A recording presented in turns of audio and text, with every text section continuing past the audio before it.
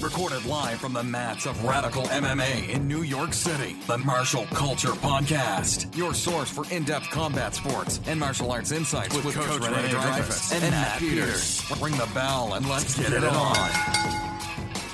Hi. Did you miss us? I missed you. Yeah, we missed everybody, and I missed you, Renee. Oh, thank you. It's nice to be missed. Yeah, we were just talking about it before, but I've been out. I was actually in the hospital. I got a little bit of an arm injury, and then on the subway ride home, I had a little bit of like rug burn on my elbow, and I made contact. And so you're in New York, but some people in New York don't know. But sometimes you walk into a subway, and you're like, why is there nobody sitting here? This smells really bad. And you're like, oh, man, it's like some homeless guy or something. And I'm like, oh, whatever. I sat down. And then my arm touched something, and I picked up antibiotic-resistant staph infection. And then I had to be in the hospital for 10 days on antibiotics called vancomycin. And they're doing IV 2 times a day. So I was basically on IV almost nonstop, like twice a day. And yeah, and then they were always like wake me up to take blood to make sure that like I wouldn't like lose my arm or something. So shout out to my doctor, Dr. Zakili, who is amazing. Guys, you want a great orthopedist in New York who I've been going to all the time. And he's actually an ex-wrestler. He's a great combat orthopedist as well, and he was in Iraq, in the Iraq theater, taking care of people. He was in the service. So his experience with combat injuries is unparalleled. But also, what I appreciated was that he was never pushing surgery, because there was a point where they might have to go in and just clean out the infected flesh, but he's like, no, let's see how the antibiotics take, and they were just constantly taking blood to make sure it's good. And so I actually avoided the surgery, which was great, because sometimes, there's a great thing. It's like you ask a lawyer how to solve a problem, he'll say sue him. You ask a carpenter how to solve a problem, he'll say, saw it. Ask a surgeon how to solve it, he'll say surgery. Mm-hmm. So sometimes we have these own internal biases. Same thing in martial arts. You ask a striker, how do you want to fight? Well, you punch him in the face. Mm-hmm. That's not always the best option. Ask a jiu-jitsu guy, choke him out. Like we have our biases. But it was great to see that Dr. Zakili he's not pushing surgery. He was like, let's see how we can avoid this and make sure that you can get back to the mats as soon as possible. Mm-hmm. So I was also really appreciated. A lot of people held the fort up at my academy and really did an amazing job, especially my wife. So I give a little shout out to my wife. I know she listens all the time. Mm-hmm. And she was helping out teach, and she's really growing as a martial arts. Also, some of my senior students, too many to list, but especially Philip and Jeff, these guys stepped up and did an amazing job, and among others, not just those guys, but they were just starting their teaching. Yeah, it's so good to have that support system when you need it. Yeah, yeah. And it was so funny because so many people came to visit me in the hospital, and it was really nice. Thanks for visiting me, by the way. What? Well, he did not visit me, no, but a lot of people came, and it was nice to feel that they care that from some people sometimes. From some people. Yeah, some people. Rude. I'm sorry. Actually, I don't even think you knew where I was in the hospital until I told you I was out, right? Yeah. I'm just joking, right? Mm-hmm. Well, next time you're in the hospital for a staph infection, I'll come visit. I promise. I'll keep that in mind, okay? Hopefully never again. So we're drinking some new things. We made a bet we made it off air because we have been away for a little bit. We made a bet on the UFC 243. Yes. I lost. I picked Whitaker. Yes. Probably a bad pick, but... No, actually a lot of people, I won a lot of bets on this one. I won a lot of bets. Everybody's saying Whitaker. I was like, a few people in my academy, everybody's saying Whitaker. I'm like... I felt something was due a loss at this point. But I lost the bet, but unfortunately, for some reason, Renee decided he was going to decide to take the hit on this one, and picked me up a bubble tea. Yes, like we wanted to bet for more extreme things, but Matt's wonderful wife, who's there, vetoed that. I don't have health insurance. I can't go to the hospital. No more tasers. I love the tasers. We'll bring back the taser. She's not here. She's not listening. Okay. So no, but we bet bubble tea, and Matt has never had bubble tea. It. Yeah, no. And there's a place right on the corner. Yeah, and actually it's famous. Gongcha is like a very famous bubble tea place. My wife is a bubble tea connoisseur. Yeah. I like it. But when I lived in Asia, there was no bubble tea because it was, this was almost 25 years ago, almost, right? That I went. So it started out, as I understand, bubble tea started out in I believe it was Taiwan or Hong Kong. It seems like a mistake. Like it seems like somebody like they put something together exactly that shouldn't be, or something went curdled or something. Yeah, right. It feels like a mistake. It feels exactly like, so there's tapioca bubbles in the tea. Yeah. I think somebody had something fell in, and it's just everybody's like, "Wow, this is really good." I'm not such a big fan of the bubbles. I like the other stuff. I get coconut jelly, but when I was in Japan, I developed a taste for coconut jelly because I was a big fan. It's called Nata de Coco. It's like young, clear coconut jelly, and it's actually kind of like I wouldn't say health food because they put a little too much sugar, but it has some like it's like coconut's kind of good for you, whatever. Anyway, but when I was in Japan, that young coconut jelly became popular, and it's interesting. Just Asian food in general is texturally more variety than most Western food that I had, and so you have all these really interesting textures that you're like, I don't know if I like this right now because you kind of have to get used to it. And coconut jelly and tapioca, they kind of have these textures that are not as apparent in Western food. And they have all these like there's another one where you can kind of put like pudding in your drink. So imagine having a drink with pudding in it, like little bits, like a little heavy pudding, but it's like I don't know if I like this. So, are they the ones that do the cheese tea too? Yes, they do that. I've never tried that because I'm not a big cheese guy. Right. I like cheese, but I feel like it wouldn't taste like cheese. No, it's like I think it's like sweet cream cheese. Yeah. It's like sweet. It's not like savory. As far as I know. Look, I've never had it, so I don't know. It's just not like Parmesan cheese on top of the tea. I think so. That's what it would be like in Montana. You know what's really popular? Japanese ramen. Mm-hmm. So in Korea they adopted some Japanese ramen. They made it a little spicier, but they put American cheese on top of Japanese slices of American cheese. Yeah, like Kraft singles, like or cheddar cheese, whatever. I'm like, what? But it's like a thing. It's a thing. But this is kind of interesting, and this is kind of like MMA because everything comes back to MMA. No, but it's wonderful to see internationalism. We're breaking down barriers, and so I just listened to a podcast where it's like two guys talking. He's like, well, I'm a Lithuanian, German, Polish Jew rabbi, because the guy was a rabbi, and the other one's like, I'm a Swiss, Canadian, whatever. And we're all doing a Brazilian martial art, and they all live. One guy lives in Canada, the other guy lives in L.A. And then he's like, we're doing a Brazilian martial art that the Brazilians learned by way of Japan, and so interaction and cross pollination is fascinating, and I think like putting bubbles, tapioca or coconut, which is not actually anything Japanese or anything like that, or into their dishes, just. It's interesting. Or putting cheese on top of ramen or whatever. But anyway. Well, I don't want to tell you how I make my ramen. So yeah. Wait, do you do the cup of noodles ramen, that kind of stuff? Yeah. Yeah, I used to like that when I was a kid, but I had like too much of it when I was like 10, and now I can't even look at it anymore. But I was like 10, We knew we used to have it. We used to have it when we'd go skiing, and my mom would bring it up like that we kids we would eat it in the lodge when we were skiing, like to warm us up with something cheap, and I think I had like 3 in a row, and then I was like, I dump out all the water. Really? And I just put like cheese on it. So it's just like spaghetti, macaroni and cheese. Really? Yeah. No kidding. So you do? Yeah. Wow, that's interesting. So maybe I use American cheese. I don't use American cheese because that's gross. American cheese is gross. I hate mac and cheese. Yeah, I hate mac and cheese. Okay. All mac and cheese. Like everything. And all of it. That doesn't make any sense. Did you like cheese? I don't like cheese. You don't really like cheese that much? I don't like cheese that much. And I don't like macaroni. Wow. I hate macaroni salad. I can't stand it. I just and it's weird. It's just a regular pasta, but I don't. But do you like other pastas? Yes, I do. Yeah. But I don't like with like cheese sauce, like Alfredo sauce. I hate Alfredo because that's basically mac and cheese too. Like Alfredo adult mac and cheese. Adult mac and cheese, right?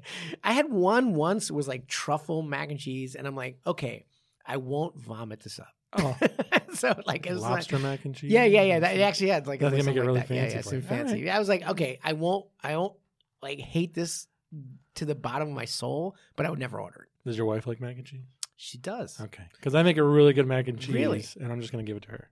No, yeah, she will. Just She will bypass yeah, it. yeah. All right. Yeah. I make a really good My mac and sister cheese. likes mac and cheese, and I remember she came to visit me when I was living in Japan, and she's like trying to be helpful. And one time she's like, "I made whole food like just home. I made mac and cheese." Like, "Whoa, why'd you make mac and cheese?" I was like, "How do you not like mac and cheese?" Like I hate mac and cheese.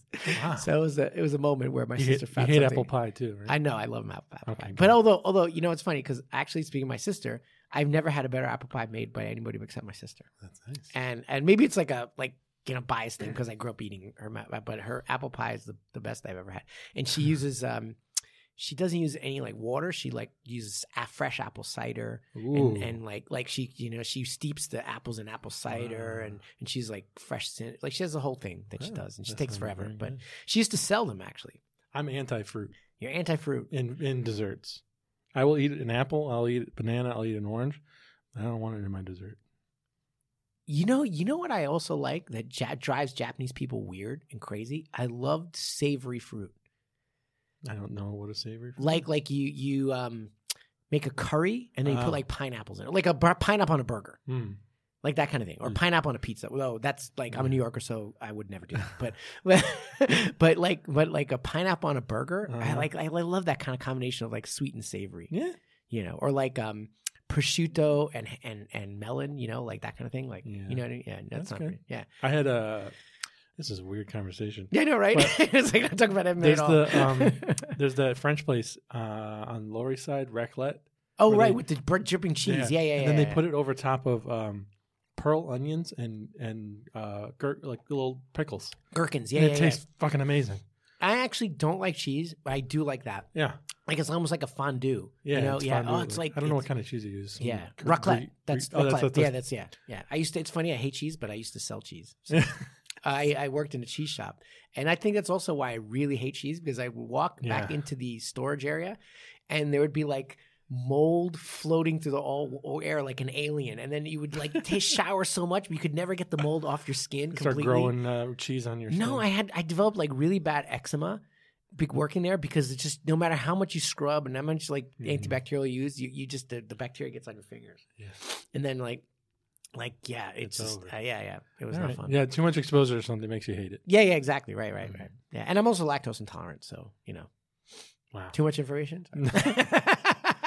Yeah, you don't start farting in here. It's a small room, but other than that, we're good. Yeah, this is soy milk here, so good. Thank God. So MMA, UFC 243. Yeah, so I won. Like I said, I won lots of bets. And Whitaker is good. I like Whitaker, but this is the way I saw it. Whitaker fights with his front hand down. And like a little bit of a flick jab boxing style, like Muhammad Ali used to. He drops his hand. It's becoming a little more popular. BJ Penn used to do that too. Some of the fighters do that. They do that flick jab style. And that style is legitimate. It's like, that's what Muhammad Ali did. And it's nice to see an interesting, different styles when they are appropriate. So flick jab, if you are fast and have reach, you're going to have an advantage, right? And you can, especially at Southpaw Orthodox, you can kind of step on the outside and flick the jab, kind of things like that, right? Okay, let's look at the stats. And also Whitaker does have his backhand down too as well, right? But okay, so Adesanya has quite a reach advantage. And in terms of speed, he's much faster. Mm-hmm. So you're talking with a guy who's faster with reach, and also one guy puts his hands down. I wonder who's going to win this fight. And also, if the other thing is, Adesanya's defensive skills are very, very strong. And this is an important thing. I want to talk about this. The last weekend was the Abu Dhabi World Submission Championship, the ADCC World Submission Championship. I don't know. It's like the biggest no-gi submission fighting sport event, and it's every 2 years, right? So, there's like a lot of times I always talk about the difference between sport jiu-jitsu and MMA jiu-jitsu, but there's one thing that's really important and I think is lost in a lot of modern submission wrestling, but is really important for MMA, whether it's grappling, whether it's striking. Defense wins matches. And Adesanya, he's like he was like bobbing, slipping, moving. It was really good defensive, head movement, and also he's a master of judging the distance, like Shevchenko is too. Like I think Shevchenko is one of the fighters that I respect the most because with tiny little adjustments, she's just completely out of distance, and she's a very strong defensive fighter. And Adesanya too, and Whitaker, I think. is not as strong. So you're talking about reach, speed, Adesanya. Defensive, Adesanya. For me, it was a no-brainer. So I have like 7 bets that I won. And I was like, you want to take Whittaker? Okay, we'll take Whittaker. I was so sick. But the thing is, I made a bet with my wife. And then she was going to bet to eat natto. I don't know if you know what natto is. It's one of the most disgusting things on the planet. Wow. It's like, you know how you make tofu where you ferment beans, but you kind of like half ferment them, but they look like vomit. And it's like, this is a typical thing of a Westerner who goes to Japan and absolutely hates this thing. I'm going to pull up a picture of it, but it's I can't even stand the smell. It's like the Japanese version of cheese because it smells so bad. And she's like, okay, if you lose, you have to eat natto. And I'm like, I don't care how confident I was in the bet, I wasn't going to take it because I was too scared. I would rather get hit in the face for 10 years straight than eat natto once. My God, do people like this stuff? Yeah, no, it's a regional thing. So in Tokyo, where I lived, natto is actually it's I would say it's somewhat popular. I would say it's somewhat popular, but in the Osaka region, which is the more southern middle part of Japan, it is not popular. And so most of the people who said they don't like natto, I find come from the Osaka region. Though it is like a common thing, sort of like what's the example? Like bagels in New York, it's but everybody eats bagels in America. Like I don't think you could go to They're city. Much different when you go further into suck. the middle. I know. Have you ever had pizza outside New York? It's just terrible. Yeah. But like the Lender's frozen bagels, that's what you get. The further you go. What is that? It's just a frozen bagels? Yeah. They're all frozen. Gross. Yeah, frozen bagels probably terrible. But it's funny. It's totally weird, but I didn't have a bagel till I was like 13. Wow. I grew up in New York the whole time. This is like my family. We're not like bagel eaters, We're like, my dad just didn't like bagels, I guess, or didn't I think he was ambivalent to them, right? And then so I went to actually I was 14 years old. I went to Bronx Science, for this high school that I had to travel to, and so it was like a little outside my neighborhood. And then I'm like, everybody's eating bagels like for first class. I'm like, oh, it's a bagel. Is that any good? And the guy's like, here, have some. I'm like, this is delicious. How have I not known this all my life? From that moment on, it was a bagel for breakfast every morning. Everything bagels? No, I like raisin bagels. I'm weird. You know what I do? I do raisin bagel toasted with scallion cream cheese. Weird, right? Mm-hmm. If it's tasty, try it. I won't. We're hungry. Are we hungry? Yeah, I am hungry. I'm very hungry. 20 minutes now. So, Adesanya, obviously a great fighter. Yeah. He's got a lot of skills that are unmatched. I mean, he's just hitting on every level. Yeah. And the thing is, talking about defense, his takedown defense is so freaking amazing. There was no grappling in this. No, none whatsoever. None whatsoever. Well, there's like a tiny bit of like clinch grappling for a second. It was just but very little. Very which is entertaining. Yeah. I mean, that's fan service right there. How do you feel about Adesanya outside the octagon? Did you just watch his little entrance? Oh, yeah. No, that was cool. Now, it's funny. Okay, because like at the end of the day, fan service is important. Mm-hmm. And it reminds me of the old Pride days. Do you remember Pride? Mm-hmm. And do you remember a fighter named Genki Sudo? No. So Genki Sudo used to come in, and Sakuraba too. You remember Sakuraba, right? They used to come in with these like incredible performances, and who did it in the UFC? Diego Sanchez came in with the full mariachi band once. I remember that. And going way back when, Kimo Leopoldo came in with a really weird entrance where he was like weirdly religious, but kind of not, because it turns out he was like involved in his trainer was involved in some serious criminal activity and all that. But he came in with a Christian cross on his back. I'm like, man, you're probably already tired going into the game. But a performance, it's a lot of MMA purists, and myself, I'm included, is like, we don't like to compare mixed martial arts to professional wrestling. No. And as a person who comes from the traditional martial world, I hated professional wrestling. But MMA and professional wrestling do cross over in terms of, especially in Japan, because the promoters were the same, and the people who pioneered MMA in Japan actually were in the professional wrestling circuit. So this kind of like fan service or performance thing is very popular in Asia, though in ONE FC they don't seem to allow. Well, they do allow the fireworks and things like that. But I don't mind hyping yourself up a little bit or doing a performance. There's nothing wrong with that. Yeah. It's just what I don't like is trash talking. His performance after the fight. Yeah. Like, no, I mean, what did he do? Say anything unusual? He called out Paulo Costa. Yeah. Right. He got on the cage and flicked him off. Yeah. Oh, he flicked him off? Yeah. Oh, really? Oh, that sucks. I mean, that's the fighter. He's a fighter. Right. Boys will be boys. No, also, but he said something funny. He said, I wanted to fight that oversized balloon. Yeah, he had a really interesting name for that was funny. But it is true because I would be very surprised to find out that Paulo Costa was not on steroids. Yeah. The guy Adesanya said that he wanted to fight Costa before USADA got to him. Yeah. That's great. He said, it's a good trash true. talk, yeah, and it's true. And come on. And this is Brazilian, I don't know if you know, but in Brazil, you can walk over to a pharmacy down the street and get almost any steroid you want. Yeah. Like it's just paradise. and they find ways to, like cycle out. Yeah. But he's a big boy. Yeah, he's a big boy. Yeah. But I mean, unfortunately, steroids are very, very common in MMA, and I wish they did more testing. It's hard with international sport. Yeah, it's hard. It's hard, and it costs a lot of money. Chael Sonnen said something interesting. I know we don't like Chael Sonnen, but I was listening to his post-fight kind of breakdown. He said something interesting about Adesanya. He said that in MMA, in the UFC particularly, you have 3 moments to make an impact on the audience. One is your walkout. One is when you're in the cage fighting, and the third one is in the post-fight interview. That's when everybody's looking at you. Yeah, that's and true. Adesanya hits all 3. That's interesting. Like, he makes an impact in all 3 arenas, and that's what you need to do. And a lot of people calling him cocky, and at some level, as a fighter, you have to be a tiny bit cocky. You have to believe in yourself. But at the end of the day, if you say I'm the best and you're actually beating everybody, is it really cocky? Yeah. It's not. Like people got on the Gracies at one point. They're like, oh, they're so cocky. But a lot of times what the Gracies were saying, now that's being said, not all their behavior, but a lot of times they're saying, this martial art doesn't work well like this. And they're like, oh, you're so cocky. But they were right. They were correct.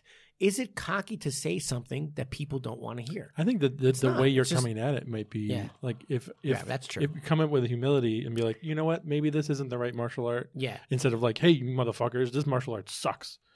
Those are very different. Very different, right? And I don't think Adesanya is mean or like I feel like he's the right amount of cocky with hubris and the other thing is cocky fighters sell. I mean, the original MMA cocky fighter, Tito Ortiz. Yeah. And then, he was the biggest star in MMA. And you know what? His fights were so, quote unquote, boring.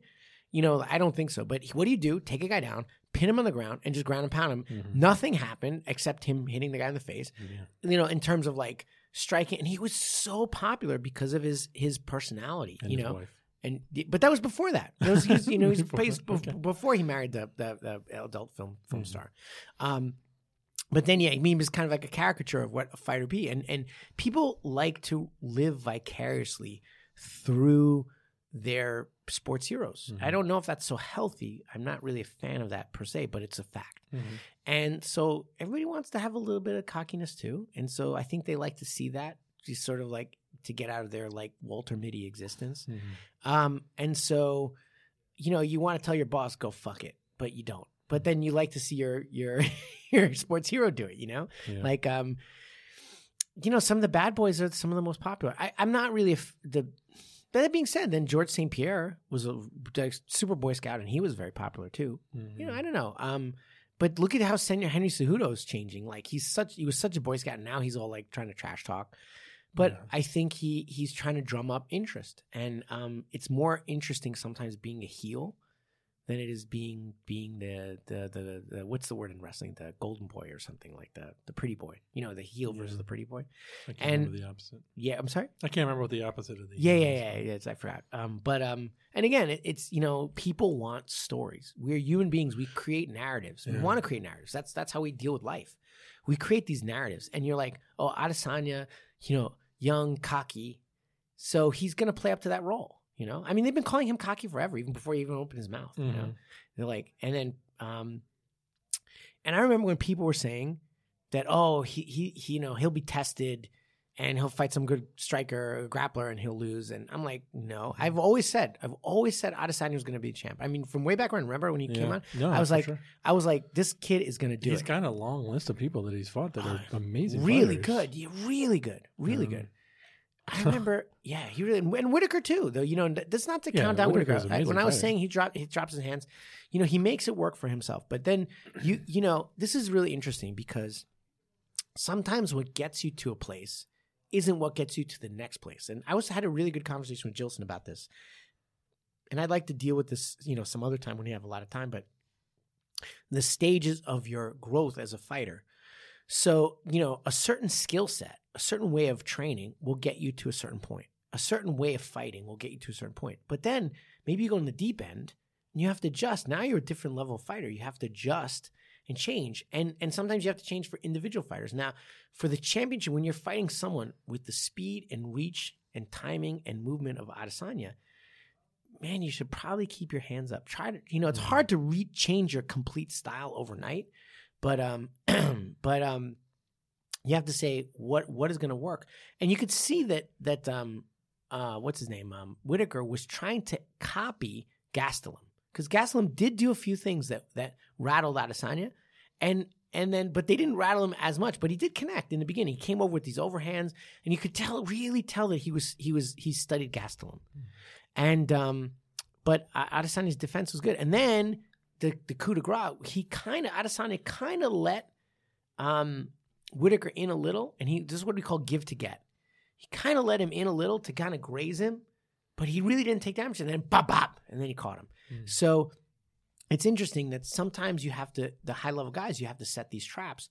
And Whitaker was not really realizing that he was being, I think, baited in, not baited, but, he was being drawn in, And I felt that almost from the beginning of that fight to the end, there was no point where Adesanya was going to lose, even close, or even he was even in any trouble. And he was just sort of like, especially in the beginning, he was kind of reading him. I thought it was over at the end of the first round. Yeah. I was across the room watching. Oh my God, he dropped it. I'm like, holy, it's over. Yeah. I thought I saw it too. Yeah, because the ref ran over to it. Yeah. I thought that he was dropped, and you could tell he was just done. Like the bell just rang like as soon as it connected. It was like amazing, like good timing for Whitaker. And the interesting thing to Adesanya is like he has no fear of the ground, because you see, well, he's obviously a striker, but this guy's takedown defense is freaking amazing. But also his grappling chops, like he has no problem going in on top of you. And Whitaker himself is a jiu-jitsu black belt, I believe, and really, really good. But he's like, no, I'm going to come in, I'm going to ground and pound you, I'm going to do, like he's definitely well rounded. People don't give Adesanya enough credit, but he almost tapped out Gastelum with the triangle choke and the Marcellitine. Yeah. So guy's got skills in every department. Reminds you of Anderson Silva, where yes, he's a little more striking base, but he's got the full package. The big next money fight, Jones versus Adesanya, and where do they go? Do they go up or down? Yeah, no. That's, I would really like to see that fight, but I don't think it's going to happen for a while. No, I don't think. Adesanya said a while ago, I didn't read this, but one of my students showed it to me, but he said, like, I will fight Jones eventually, but I'm not going to fight him now for 2 years because I'm not ready, which was like such a really, like, the guy knows himself. He's like, I'm not ready for that level of experience, but I will be. And when I am, I'm going to beat him. I'm like, whoa, that's cool. But money. But money, yeah. No, I think that would be such a huge fight. He's got to defend it at 185 for a while. He's got to do let him do 185 for a couple fights, get him another year of experience. Could he go up? Yeah, he has to, because Jones can't come down. He can't come down. Yeah. And he won't. He won't. Everybody wants 2 belts these days. Yeah, I think Jones is going to go up though. That's what I think. You think he can go up? Yeah, I think. I mean, he was really big after. Have you seen his brothers? His brothers are huge. So you just put him on a all horse meat diet, like Overeem. No, I'm kidding. But he's done steroids before. He'd probably do it again. But at his biggest, when he was off for a while, he was like really, really hitting the gym hard. I don't think he was 275. No. But, for the heavyweight, you all have to do is to beat 205, beat over 205. And then, so a lot of the heavyweights are in the 220, 225, 230 range. Yeah, those pussies. Yeah, and I think that's what he walks around and he can put it on there. Not every heavyweight is like, Brock tied Lesnar versus John Jones. That would be a really interesting fight. Yeah. Because John Jones that would be an interesting fight. I would love to see that. I think Lesnar's now. I think he did something over the weekend with the WWE where he won something. Fake stuff. Yeah. I think people are not to dish on that, but people.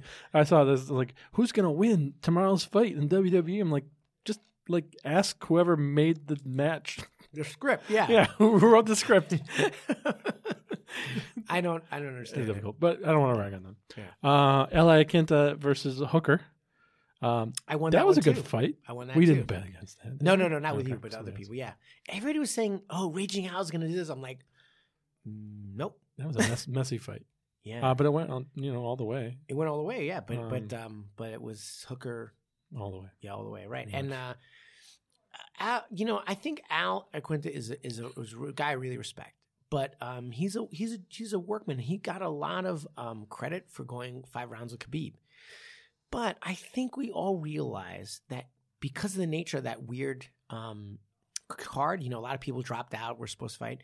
Khabib was like, I won't grapple too much in this fight. I'll just strike. And he kind of turned into practice. Mm-hmm.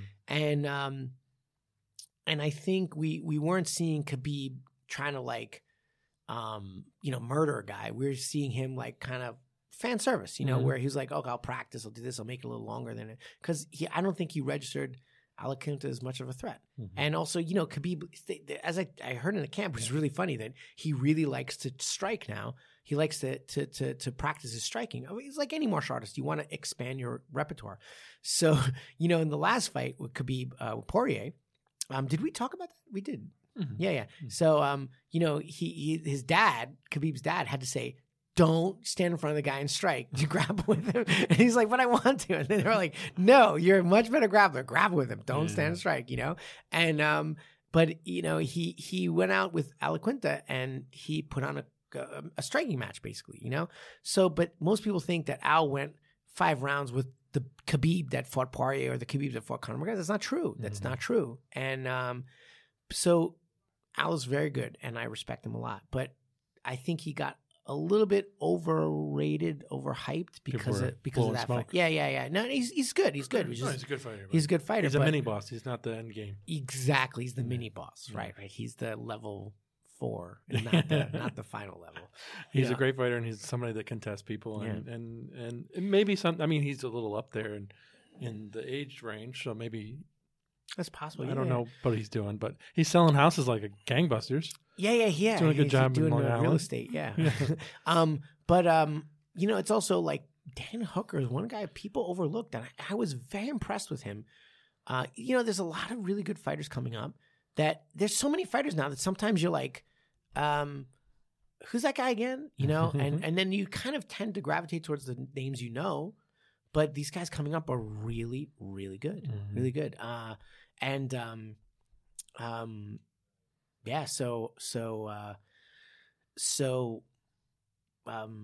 was a good fight. Yeah, it was a good fight, it was a good overall, I couldn't see Al winning that one. I didn't. I wouldn't have picked him if you asked. Oh, really? me. Really? Okay, yeah. I mean, I would have probably wanted to just because I know him. I know him more than Hooker. Yeah. But I don't know any hookers that well.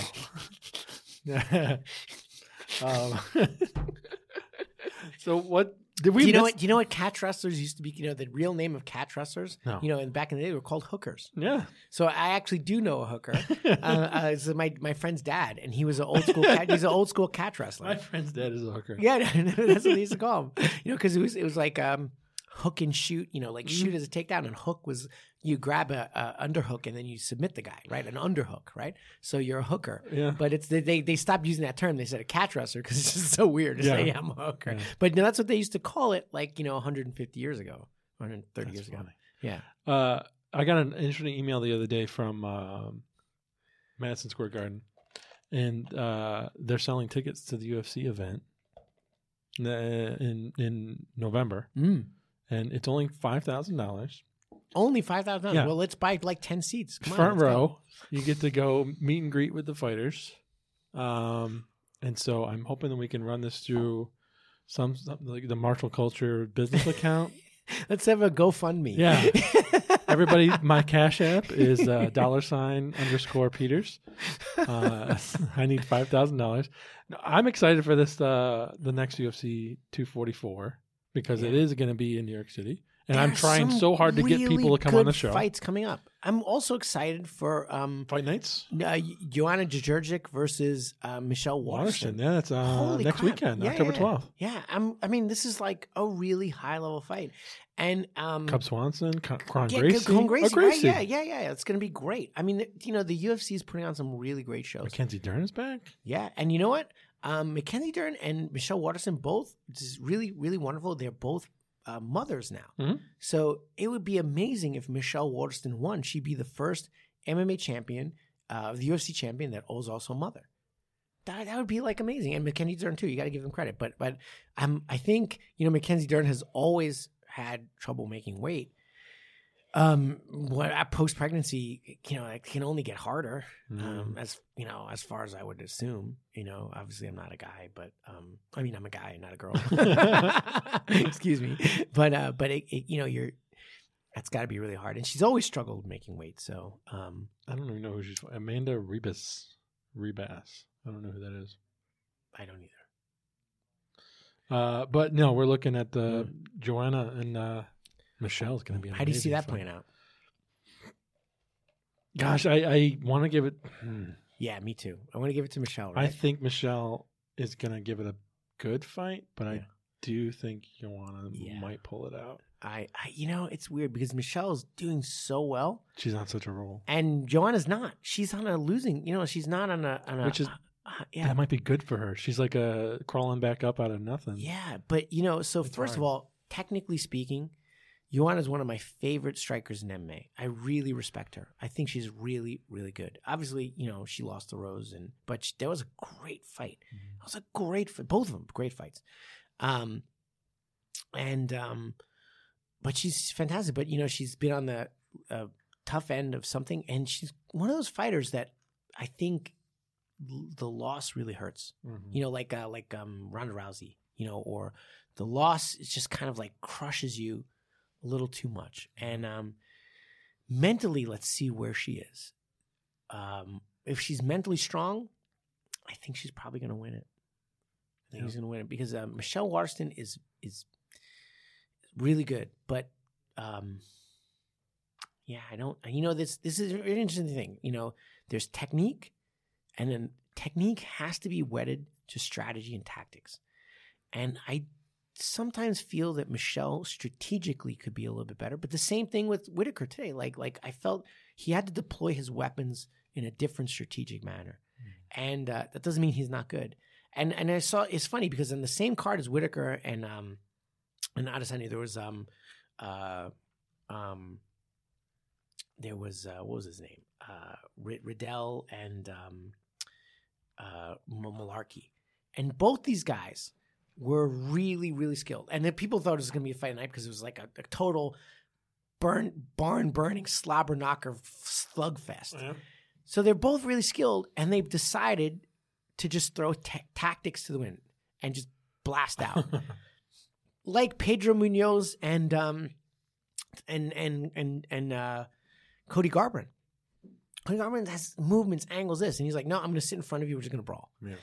And so technique is never enough. It's strategy. And like I was saying before, it comes down to having a strong defensive structure and wedding that to a good tactical orientation. So it doesn't matter what martial art you have to start with defense.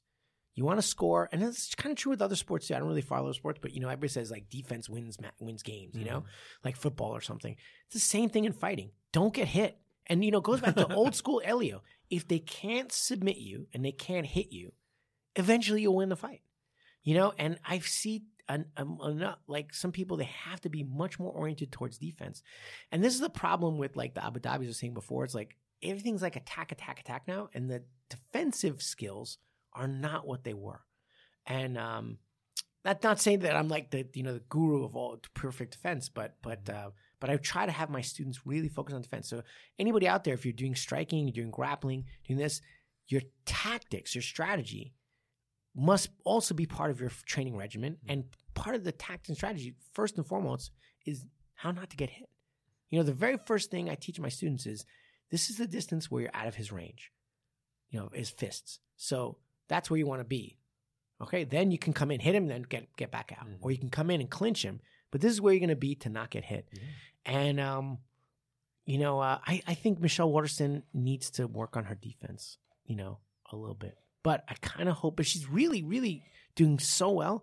Maybe she'll demonstrate some newer skills. So I'm kind of rooting for her. I feel like she would have done her homework, especially on an opponent like Joanna. I hope so. And but I like Joanna too. I like them both. But Michelle, it would be so wonderful to see her kind of climb up. And it's not for a title, but it is for the contender status. So, it'd be great. So anyway, that's kind of how I see that. Are you picking Michelle then? No, I'm going to pick Joanna. Yeah. All right. You going to pick Michelle? I'll pick Michelle, sure. All right. I'll go underdog. Bubble tea again? But of course, whenever I pick somebody, they lose. Then we decided we'd do bubble tea and then tase while drinking the bubble tea. Yeah. And see if you can drink an entire thing before. I don't know. I got a new taser too. We've been trading with it. I can hide Let's tase Miles or Raul. Let's tase Brianna. Listeners, Matt's wife just looked over and gave me the meanest look ever. She's like, I'm going to kick you out of this place right now. Before we go, we did a poll on the Instagram page. Yes. And we asked a question, is Adesanya the greatest middleweight? Is he the greatest middleweight currently or all time, or is he on his way? Then overwhelmingly, the percentage, I think, was 80-20 no, is what we got. Who would you say was the best middleweight? I don't have anybody picked out. Is Adesanya the best middleweight? I mean, I like Machida. Yeah, Machida was really amazing. Machida and Anderson Silva is middleweight, right? Yeah. Yeah, so I would say Anderson Silva. Yeah, that's what I'd say because is Adesanya on the way. Yeah, for sure, he'll be up there. Adesanya's going to be. It's interesting because it's funny because he beat both of those. He beat Silva? I don't think he fought Machida. No. Machida moved over to Bellator. I don't think he fought him. No, I don't think so. But yeah, it's I mean, it's a hard question to ask. It's a hard question. Yeah. But I think we're in an area right now where the overall skill of MMA, there's like, it's rising, but there's some guys, especially in the UFC, because they're adding a lot of new people in that don't have well-rounded skill sets. But the cream of the crop is some of the best fighters we've ever seen in the history of combat sports. John Jones. Like, we're in the era of John Jones. We're in the era, and Demetrius Johnson won UFC right now, but Demetrius Johnson still, and he lost to Cejudo, but still, he's amazing. And Cejudo's pretty amazing too. And, and Khabib, oh my God, this guy is like great. We have lots of different weight classes with people who are just astoundingly good. Ferguson, what's his name? Holloway, and you know what? I think Kamaru Usman's pretty good too. He's only had the one fight that he won at the 170, but he's a pretty solid fighter. I really am impressed with him. And Daniel Cormier, was amazing. Obviously lost to Stipe, but we're in the golden age of we're in an age where whatever weight class you're talking about, you have some incredibly skilled guys, and it's wonderful to see. I want to see a Royal Rumble. Let's put them all in the cage. I would be like a five man, gang war. The champions from each division, each weight class, in a room, lock the door. Thunderdome, baby. No. This is it. No. This is it. Each five weight classes versus another group of 5 weight classes. So each team gets a little guy, a medium guy, a small guy, and it's 5-on-5. There you go. That's what I'd like to see. Let's do it. Yeah. Come on, Dana White, like call me. that one in Russia. We're All ready. Right. So we're back. It's so nice to be back doing the podcast. Yes, sir. And I apologize to listeners that I was out so long, but we'll be back regular now on, and we have some really cool things. The one thing I want to mention is Barry Eisler. He has the Live Alone book came out, which had a nice, cool mention of radical MMA in it. I train the evil person, but also Livy. Yes. The guy came to train with me, and I'm obviously Barry thinks I'm a horrible person for training the evil people. No, but it was wonderful to get a mention in that book that he said, and the book is out, Live Alone by Barry Eisler. It's a really, really fun read, and I recommend it. And so that's about it for today. That's good. Yeah. All right. Fantastic. Thanks for listening. And my cash app again is $_Peters. Let's get that $5,000. See you next week. That's a joke, by the way. Don't send me money.